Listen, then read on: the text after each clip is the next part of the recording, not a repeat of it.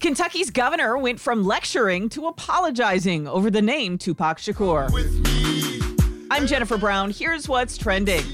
We had somebody apply for unemployment for Tupac Shakur here in Kentucky. Kentucky's governor at a news conference telling the story of what he thought was a fake name from someone. One person thinking that they were funny, using somebody else's identity. Turns out there is a Tupac Shakur in Lexington. He's 46 and worked as a cook until he lost his job. The governor personally called Shakur to apologize. President Trump wants to make sure there are no food shortages. He's forcing meat processing plants to stay open. So if you're worried about your chicken wings and bacon, shouldn't be a problem. About 20 plants had shut down because of coronavirus outbreaks. And Major League Baseball is looking into its options to try to salvage the 2020 season. Play ball! One scenario has the 30 teams splitting into 3 regional divisions, Florida, Arizona, and Texas, with games starting in late June or early July.